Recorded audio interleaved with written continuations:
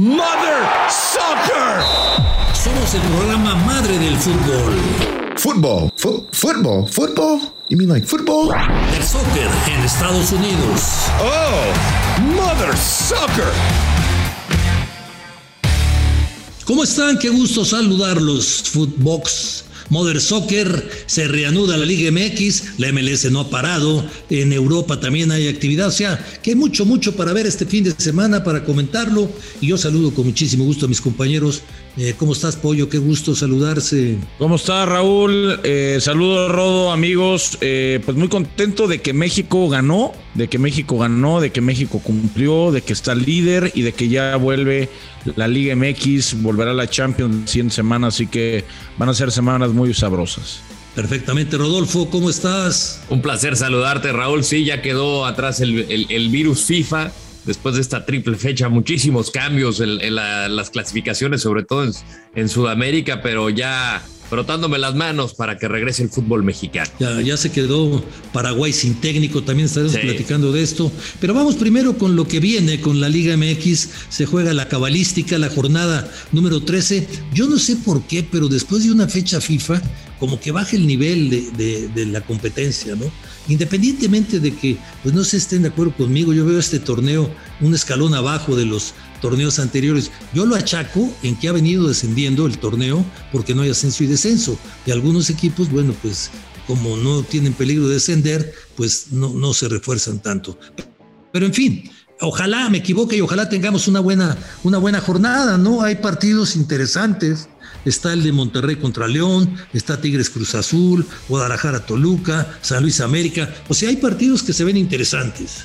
Sí, y ver cómo regresa Chivas, si ven, o sea, de la mano de Michel Leaño no anotaba, lo hizo hasta el partido amistoso que se destapó 4-1, pero vamos a ver cómo regresa y sobre todo con la baja de Alexis Vega en este duelo contra su ex equipo, con los Diablos Rojos del Toluca, que me parece bastante interesante. Cruz Azul Tigres también, ver cómo están ambos equipos y el de Monterrey León, que es el que más me atrae. La verdad le tengo muchas ganas a esos dos equipos que juegan bien al fútbol. Ya se jugó el partido entre Querétaro y Xolos, que otra vez el VAR hizo de las suyas y pues la presentación del gallego Méndez como entrenador de Tijuana. Muchos cambios para Xolos, pero bueno, que es el modus operandi del equipo tijuanense. Sí, cambian de técnico y de jugadores como de chones, ¿no? Pero bueno, ojalá que les vaya bien, pero sí hay lindos partidos, ¿eh? El de Chivas Toluca va a estar muy bueno.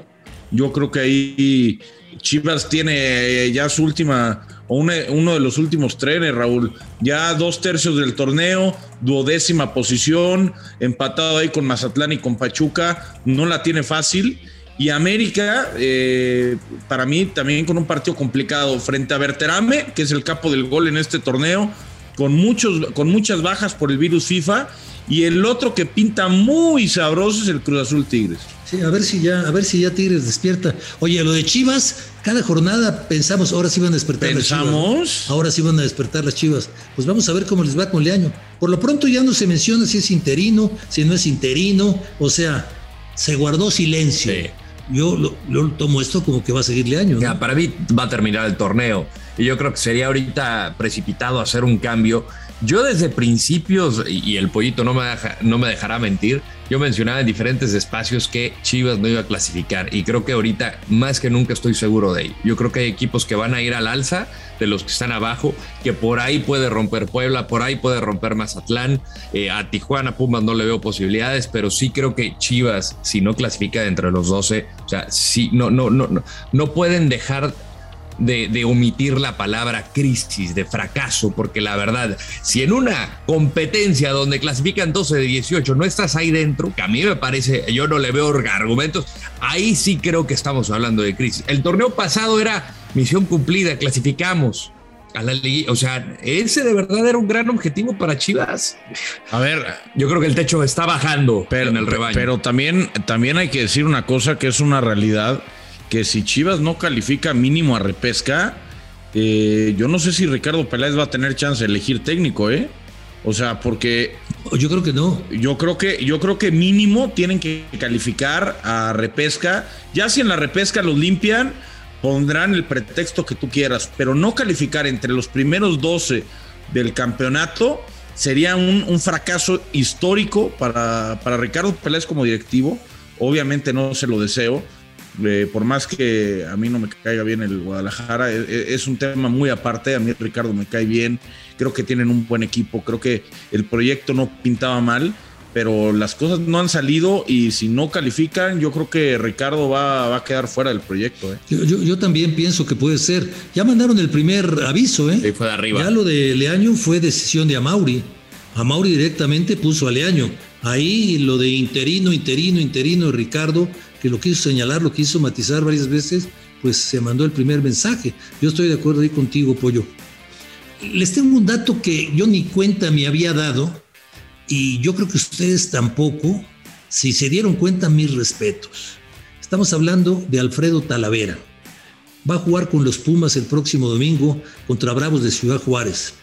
En Ciudad Universitaria regresa la gente al estadio. ¿Cuántos partidos creen que jugó Talavera con público en Ciudad Universitaria? ¿A poco ninguno? Ninguno. ¿De verdad? Va a ser el primero. Qué grueso por el mundo en que vivimos, lo que ha pasado en 2 años, Raúl, porque de repente yo, y esto lo cuento así de manera anecdótica, yo hace poco vi una de mis mejores amigas y llevábamos 8 meses sin vernos, y de repente veo a familias que se reúnen, o sea, amigos que ven a sus padres por primera vez en 2 años, y ahorita pues este tipo de cosas dices, ¿a dónde se fue el tiempo, no? En la pandemia, que la verdad sí fue como una especie de arena movediza de tiempo. Sí, los casados sí veíamos diario a nuestras esposas. Eso sí. Yo voy para allá. ¿Qué te digo? Qué pena con las visitas, ¿no? Pollito, Pues sí. pollito. Ya, haciendo... Es un mundo yo no sé, pero esta pues. pandemia me ha servido para hacer pretemporada para un bodón que tengo próximamente muy sabroso. Qué peligro.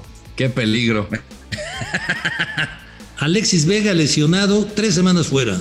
3 semanas fuera. La primera mala noticia para las Chivas. Qué pena por Alexis, qué pena. La misma lesión que tenía en Chivas, el tobillo quedó fuera. Oye, me acaban de mandar, les voy a reenviar para que lo vean y para comentarlo con la gente, lo que pasó Ochoa durante todo el partido. Lo vi. ¿Ya lo vieron? Increíble.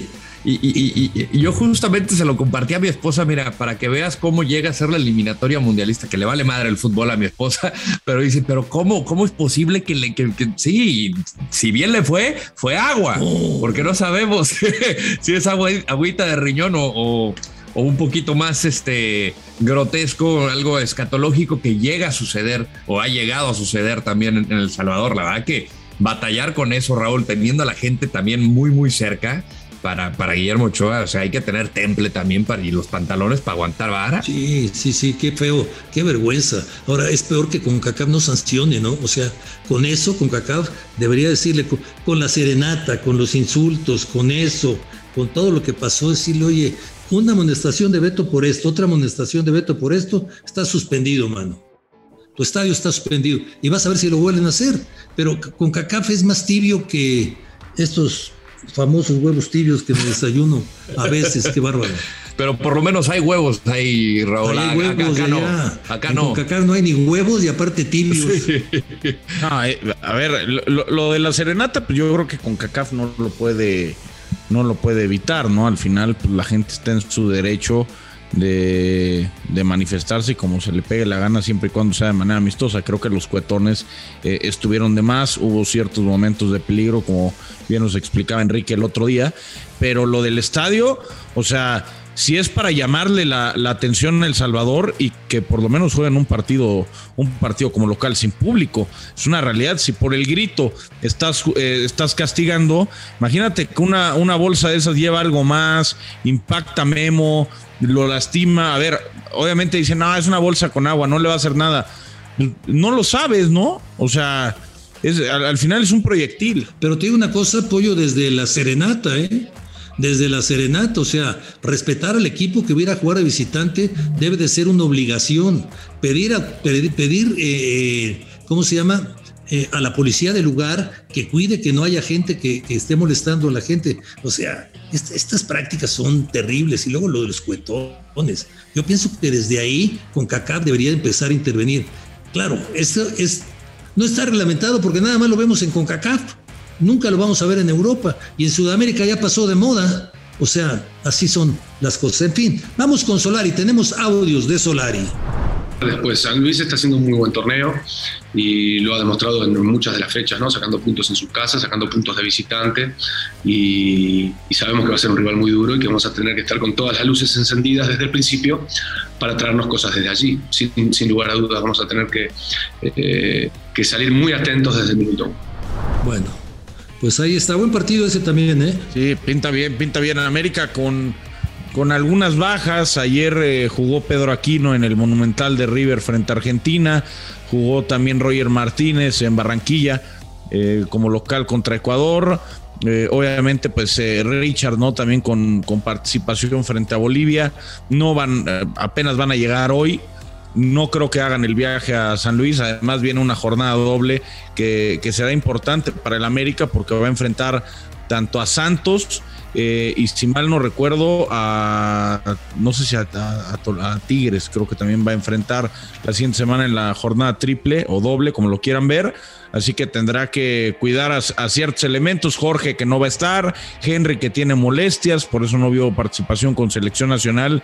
Habrá que ver cómo organiza el equipo Solari, pero bueno, América tiene una muy buena oportunidad de llegar embalado a la liguilla. Ahora sí viene la parte brava para el América. El calendario a partir de ahora se va a poner mucho más exigente para el equipo de Solari. Y el Atlético de San Luis es de estos equipos que, si bien ha sido muy inconsistente porque viene en los últimos 5 partidos de 2 victorias, 2 derrotas y un empate, sigue siendo muy peligroso. Mencionabas el caso de Berterame, Pollo, 8 goles en el torneo, el músculo de Güemes, creo que también Vareiro ha tenido muy buenas cosas. Este jugador que trajo Rayados, que no le funcionó, pero me parece que aquí sí le ha encontrado Marcelo Méndez un lugar en su 11 titular y creo que te da esos bandazos que lo convierten en un rival peligroso. Yo no sé qué Atlético de San Luis voy a ver, pero sí va a ser muy incómodo para el equipo de Solari. Faltó el portero, Barbero.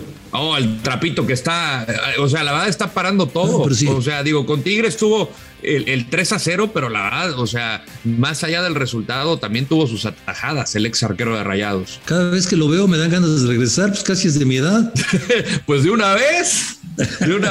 Date grasa. Oye, ahora sí vas a cobrar como deberías de haber cobrado, mi querido Raúl. Sí, señor, ya no estaría trabajando aquí. No, hombre, con gusto luego disfruto el trabajo con ustedes. Vámonos con Miguel Herrera, porque ya vamos a estar con Joshua Maya para hablar de los picks. Esto que es, les quiero decir, la moda en el deporte. La moda en el deporte. Regresamos después de Miguel Herrera con Joshua. Adelante, Miguel.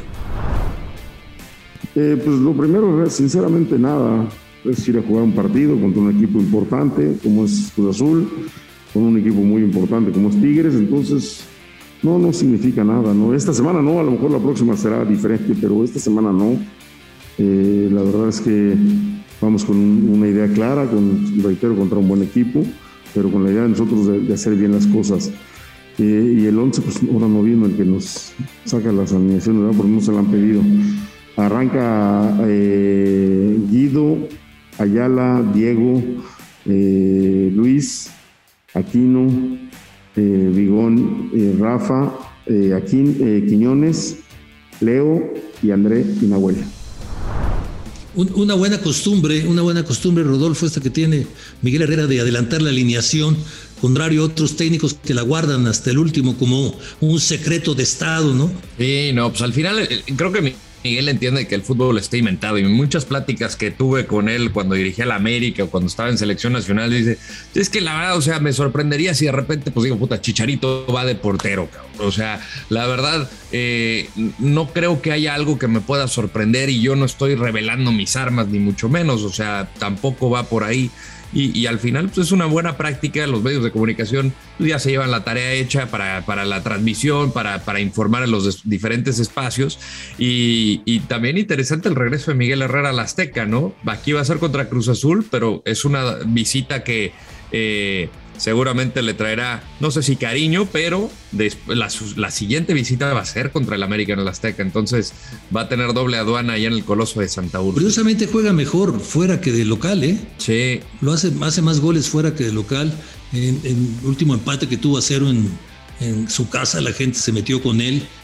Yo entiendo que todavía hay gente que quiere al Tuca. Yo creo que era necesario en Tigres un cambio, tratar de buscar un equipo más agresivo, tratar de buscar un equipo que dé más espectáculo, sin restarle mérito a lo que hizo Ferretti en su estancia en Tigres. Pero en fin, vamos con Josh Amaya para platicar de los picks y para que nos oriente.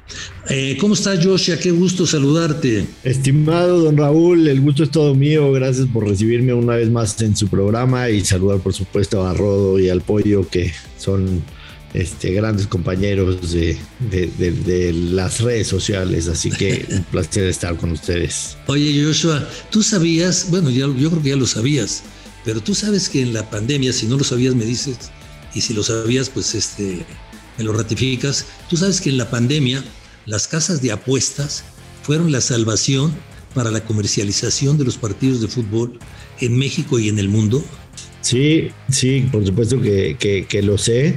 Y la verdad es que también ellos lo sufrieron bastante, tuvieron que meterse en cosas de las que no estaban muy bien parados, como por ejemplo fue la liga esa virtual, en la que pasaron cosas bastante raras y que de una u otra manera tuvieron que ponerse todos de acuerdo para bajar esas competencias, porque estaban pasando cosas raras, digamos, y estaban perdiendo muchísimo dinero, pero sí fueron de digamos, la parte que sostuvo por un momento, porque pues no quitaron su patrocinio, estuvieron ahí.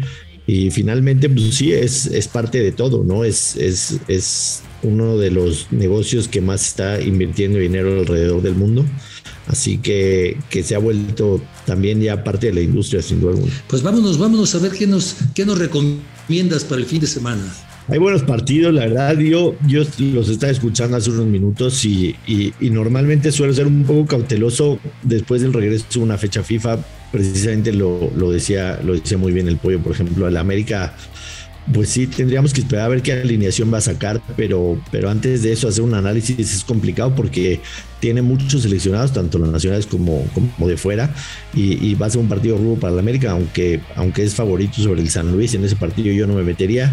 Me voy a enfocar principalmente en el Rayados León. Creo que es un partido bastante bueno. Son dos equipos que han sido animadores de la liga en los últimos años.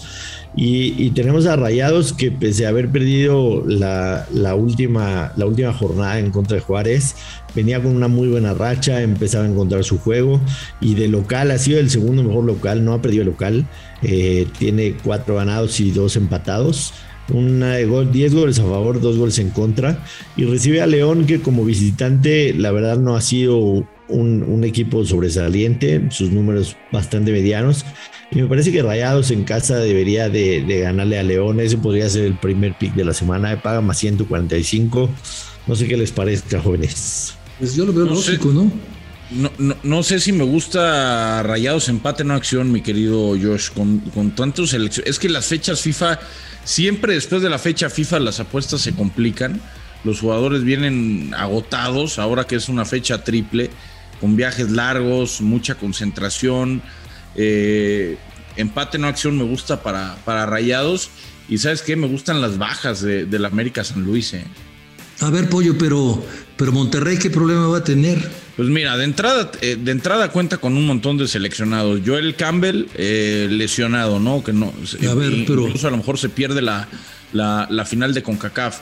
La cantidad de seleccionados que tuvo México durante Moreno, además Andrada que viene desde Argentina. O sea, son viajes largos y parte de lo que a lo mejor Joshua sabe mucho.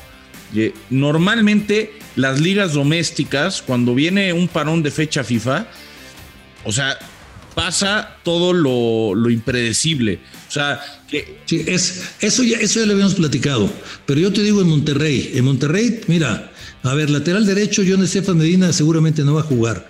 Tienes para poner ahí un chavo que ha venido jugando, de apellido Gutiérrez. Luego centrales, tienes para jugar con Tienes con Moreno. A Vegas no lo tienes porque está jugar. lesionado. Tienes a Vegas no lo tienes porque está lesionado. Pero tienes a Moreno y tienes a Montes. Montes no viajó. No, Montes sí jugó con selección lateral izquierdo, nacional. ¿quieres que te diga quién pueden poner? Erika Aguirre podría jugar. Erika Aguirre va a jugar lateral izquierdo. Montes no jugó, no viajó a Honduras, pollo. No, bueno, pero tuvo participación. O sea, a lo que voy. Pero lleva una semana de descanso. A lo que voy. A ver, te digo más, en el medio campo Craneviter, está Vergara, está el holandés que va a jugar, está Maxi Mesa. No, hombre, Monterrey no le afecta nada. Los demás equipos estoy de acuerdo contigo. Mira, a veces los momios nos dan un indicativo de que algo raro hay, ¿no? A lo mejor en condiciones normales, Monterrey contra León, con todo lo que ha presentado Joshua, de que León de visita no ha sido fuerte, que Monterrey de local se ha visto bastante bien, a lo mejor el momio estaría en negativo. Si nos está diciendo más 145, pues algo hay, ¿no? O sea, los momios hablan, y aunque obviamente es favorito Monterrey, yo le diría al apostador que tome, sobre todo en Liga MX, que cualquier cosa puede pasar, que lo tome con cierta cautela. O sea, por eso digo, empate no acción. Si empatan, te regresan tu dinero. Si ganan, te pagan un poco menos, pero que lo tomen con cautela, porque siempre la fecha FIFA complica los resultados. ¿Qué piensa el experto? Sí, estoy de acuerdo con el pollo, pero creo que Monterrey, la verdad, tiene un plantel vasto, como decía usted. Me parece que sí pueden ganarle a León. Yo sí, ya León no es de esos equipos que tanto afuera de casa como dentro de casa son los que proponen el partido, los que van para adelante. Lo hacían mucho con Nacho Ambriz y ahorita les está costando un poco trabajo. Estoy totalmente claro que es una semana complicada para el tema de las apuestas, sobre todo en Liga MX, es una fecha FIFA, hay que ser cautelosos. Pero hay otros dos partidos interesantes, Cruz Azul Tigres. La realidad es que también en el tema, por ejemplo, Luis Romo vino tocado, difícilmente va a jugar. En los últimos 4 partidos que han jugado estos dos en el Estadio Azteca, solamente en uno de esos 4 han anotado ambos, solamente en uno. Y yo veo aquí, la verdad, cantado quizá un empate 0-0, creo que los dos estarían bastante conformes. Y la apuesta de que no anotan ambos paga más 118. Creo que podría ser un 0-0 o un 1-0 para favor de cualquiera de los dos. Me gusta. Y la que más me gusta de todas es la de el partido de Chivas en contra de Toluca. Yo, como les dije en el podcast pasado, cuando fue previo al clásico de Guadalajara, el clásico tapatío, no me gustan las Chivas. Las Chivas han anotado un solo gol en sus últimos 4 partidos. Y aquí me voy a ir con una doble oportunidad, que es empate o Toluca, aunque paga menos 163, pero a lo mejor la podríamos ahí combinar con el under bajas de 3.5 goles y la bajamos a menos 118, que también me parece una paga casi 1-1. No le tengo confianza yo a Chivas, le soy muy sincero, creo que Toma todo mi dinero, Josh. Toma todo mi dinero. El mío también, ahí te va. Me voy a Olin. Sí, la verdad es que. ¿Dónde te mando mi feria? hay que hacer una vaquita para meter todos y cada semana la vamos duplicando. Pero sí, el mensaje de Leaño hacia sus jugadores, salir después de las conferencias de prensa diciendo que tiene un equipazo y que es totalmente equivocado, ¿no? O sea, no sabe en qué silla está sentado, aunque debería, ¿no? Lleva muchos años trabajando ahí, pero la realidad es que está hablando de Chivas como si fuera el Querétaro o el San Luis, o sea, diciendo que tiene un equipazo y que jugaron muy bien, pero no le salieron. Y es un mensaje equivocado, me parece, para el interior del vestidor, y no confío en Chivas en lo absoluto. Entonces voy con esa doble oportunidad y bajas de 300. Esa me gustó mucho. Esos serían los picks para la Liga MX, y les voy a dar un pick de la serie italiana, que es el que más me gusta de todo el fin de semana, en el partido entre la Lazio y el Inter de Milán. Y esta es una apuesta combinada que ya la hemos explicado. Combinamos 2 situaciones en un mismo partido, y es el ambos anotan y over de 2.5. No importa quién gane, aunque los dos anoten y se hagan 3 o más goles. Y les voy a decir por qué. De local, De local, la Lazio en solo 3 partidos ha anotado 11 goles y recibido 5. O sea, una media de goles por partido arriba de 5 goles. Y de visitante, el Inter ha anotado 10 goles y ha recibido 5 en 4 partidos. Una media casi de 5 goles por partido. Entonces, va a ser una feria de goles, sin duda alguna. O sea, esto viene siendo, los dos anotan y altas, pues, ¿no? Los dos anotan y altas, exactamente. Y lo cobramos con los ojos cerrados. Esa apuesta paga casi 1-1, así que vamos a ganar sabroso con esa paga menos 117. Ese es el pick del fútbol internacional del fin de semana. Perfecto, Joshua. Te veo para agradecerte o para reclamarte. Las dos cosas, bienvenidas. Les mando un fuerte abrazo a los 3 y que tengan un excelente fin de semana. Gracias por la invitación. Muchísimas Abrazote, gracias. Joshua. Abrazo. Vámonos con Juanjo Buscaglia. ¿Qué pasó en Sudamérica? Adelante, Juanjo. Qué gusto saludarte. Bueno, dejó mucha tela para cortar. Raúl, Rodo, Pollo, abrazo grande para los 3. Dejó mucha tela para cortar una nueva fecha de eliminatorias sudamericanas, con un nuevo entrenador que deja su cargo. Es el cuarto en total, el cuarto entrenador que deja su cargo. Se había ido en su momento Queiroz de Colombia, se había ido Rueda de la selección chilena, se fue Peseiro de la selección venezolana y ahora se fue Toto Berizzo de la selección paraguaya. Una auténtica derrota saca técnicos, la de Paraguay jugando en La Paz ante Bolivia. Qué eliminatoria loca. Ustedes querían sangre. Pollo, vos me pedías que haya movimientos, que no sean solo patadas. Bueno, ganó 4-0 Bolivia, el equipo de mi amigo César Farías, y lamentablemente esto no fue soportado, no fue tolerado en Paraguay. Paraguay venía de caer también ante Chile, y en esta eliminatoria tan cambiante, lo único que no cambia es por ahora los puestos de clasificación. Pero sí cambia algo. Los únicos que siguen cómodos son Brasil y Argentina, que están despegados del resto. Después, Ecuador, Colombia, Uruguay siguen en zona de clasificación, pero con cada uno de ellos con distintas crisis. Se acercó mucho Chile. Chile ganó 6 de los últimos 6 en juego y se metió en la pelea. Bolivia también sacó 6 de los últimos 6 en juego y también se metió en la pelea. Paraguay, que lo teníamos ahí, Perú también, han perdido los últimos 2 juegos y también han quedado bastante hackeados. El único que ahora está fuera de discusión, y yo creo ya definitivamente, es Venezuela. Porque Venezuela hoy está a 9 puntos del quinto. Díganme cómo hace Venezuela para descontar 9 puntos sobre 18 que quedan en juego. Ya no queda tanto tiempo como para seguir sumando.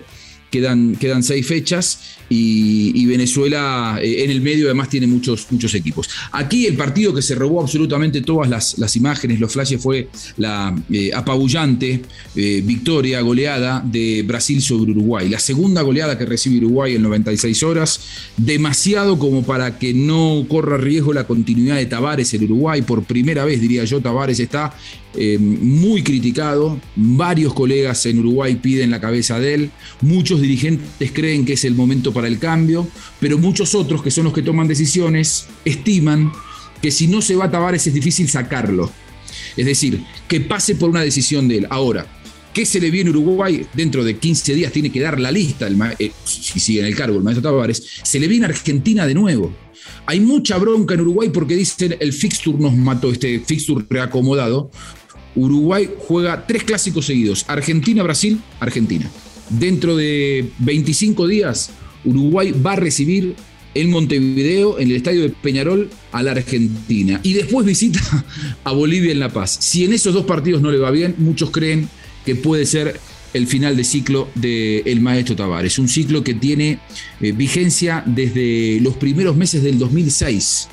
Aquel Mundial de Alemania no fue Uruguay y se lo contrató a Tavares para que comenzara una reconstrucción que le trajo muchas alegrías, un 4º puesto en el Mundial de Sudáfrica, le trajo la Copa América del 2011 y meter a Uruguay dentro de la elite del fútbol sudamericano y siempre con buenas participaciones a nivel mundial. Pero este momento ha sido sin lugar a dudas uno de los más difíciles que le ha tocado atravesar a Uruguay con Tavares, y muchos creen que si no le va bien dentro de poco tiempo, no habrá un mañana para él. Se cerrará un ciclo de los más gloriosos en la historia del fútbol uruguayo. Les dejo un abrazo grande, saludos, buen fin de semana, y aquí nos quedaremos, por supuesto.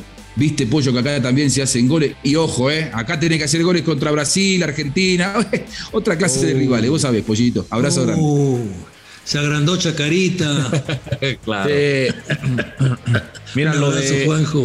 Gran información. Lo del Toto Berizzo, grave, ¿no? Para Paraguay. Hay que recordar que la eliminatoria pasada, que obviamente no estaba el Toto Berizzo, se quedaron fuera en la última jornada. O sea, tenían todo para clasificarse, cuando menos al repechaje, y se queda fuera Paraguay. Ahora, me sorprende ver lo de Bolivia, que se mete en la pelea, y aprovechando el tema de la localidad. Pero también Juanjo se agranda. El Colombia-Ecuador fue un bodrio horroroso, espantoso en Barranquilla.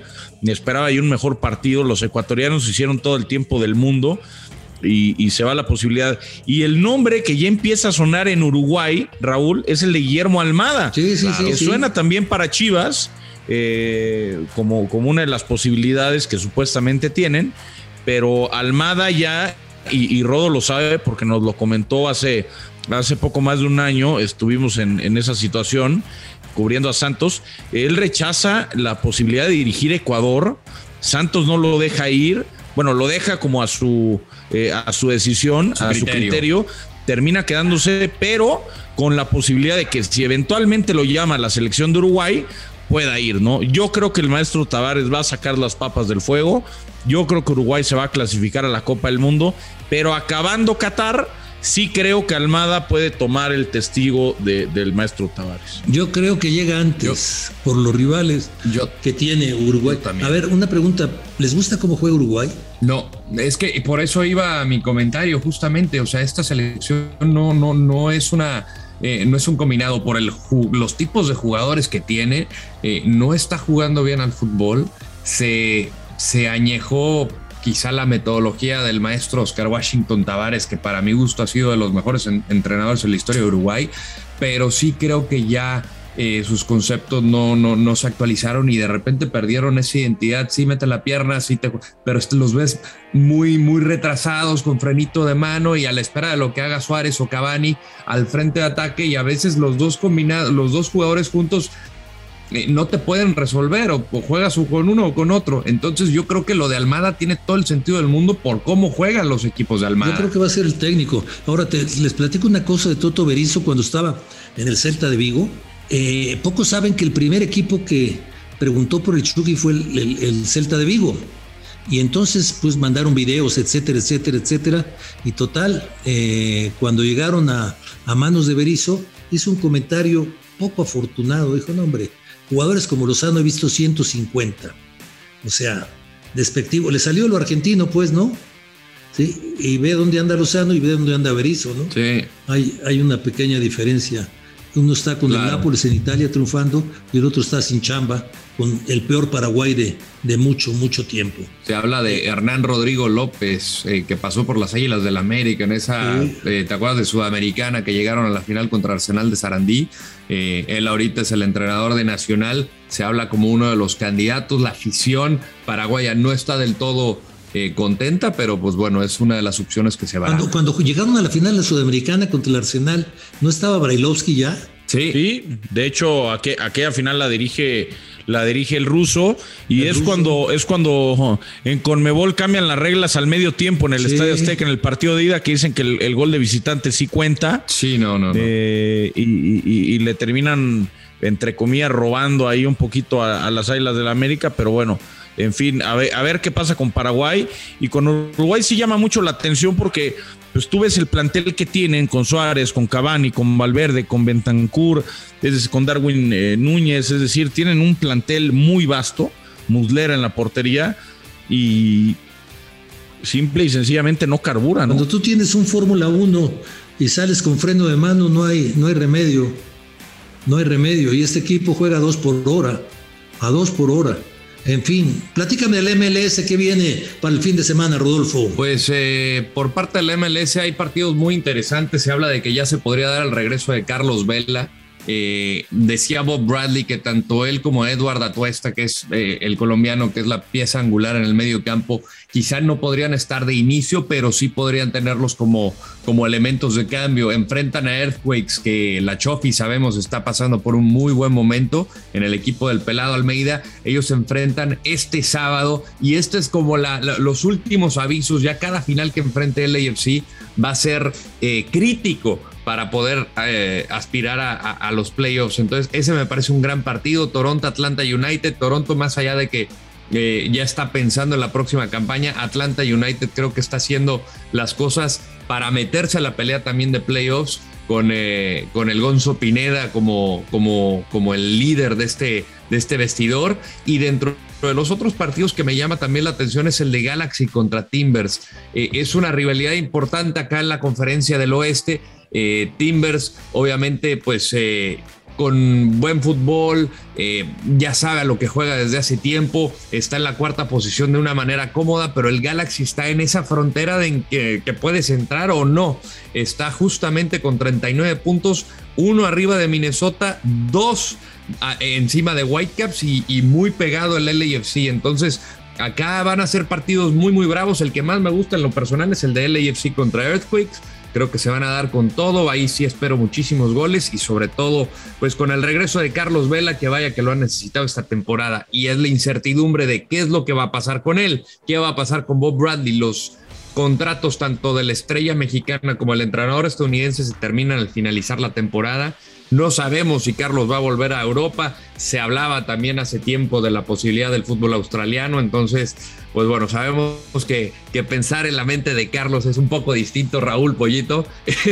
pero bueno, o sea... Es imposible atinarle a lo que quiere Carlos Vela. Imposible. Entonces, pues eso es lo que estaremos viendo justamente. Y muchos equipos ya en esta llamada semana 30 del fútbol, muchos pueden... ya quedar fuera de la contienda. Perfecto. Oye, ¿va a calificar el equipo de Los Ángeles? El del Galaxy sí, tengo mis dudas. Tengo mis dudas, la verdad, Bueno. O sea, la verdad la tiene, o sea, no es de que la tenga complicada. El destino creo que sí está en sus manos, pero de todas maneras, o sea, sí es por cómo ha estado jugando, que no ha estado jugando bien. Creo que sí puede ser un calendario que se le venga a la nocturna. Perfecto, algo más porque ya me dio hambre. Y a mí ya me dio sed. Entonces ya es hora. No, bueno, ¿dónde nos vemos? Ahí agarro el avión y ahí les caigo. Perfecto. Agárrame esa, Pollito. ¡Epa! No, pues sí. Digo, para que vete adelantando para que te adelante. Luego, increíble, sacando el barrio. Lo que aprendiste en Chapultepec 18, infeliz. Maestría, mi querido Pollito. Es lo que pasa por juntarse con el perro. Sí, claro. Manita, ¿no? Oye, bueno, un abrazote. Feliz fin de semana. Nos vemos el lunes. Dios quiere. Listo, abrazo grande. Saludos. Sal y vale. Footbox, Mother Soccer. Esto fue Mother Soccer, el podcast madre del fútbol en los Estados Unidos y Latinoamérica, exclusivo de Footbox.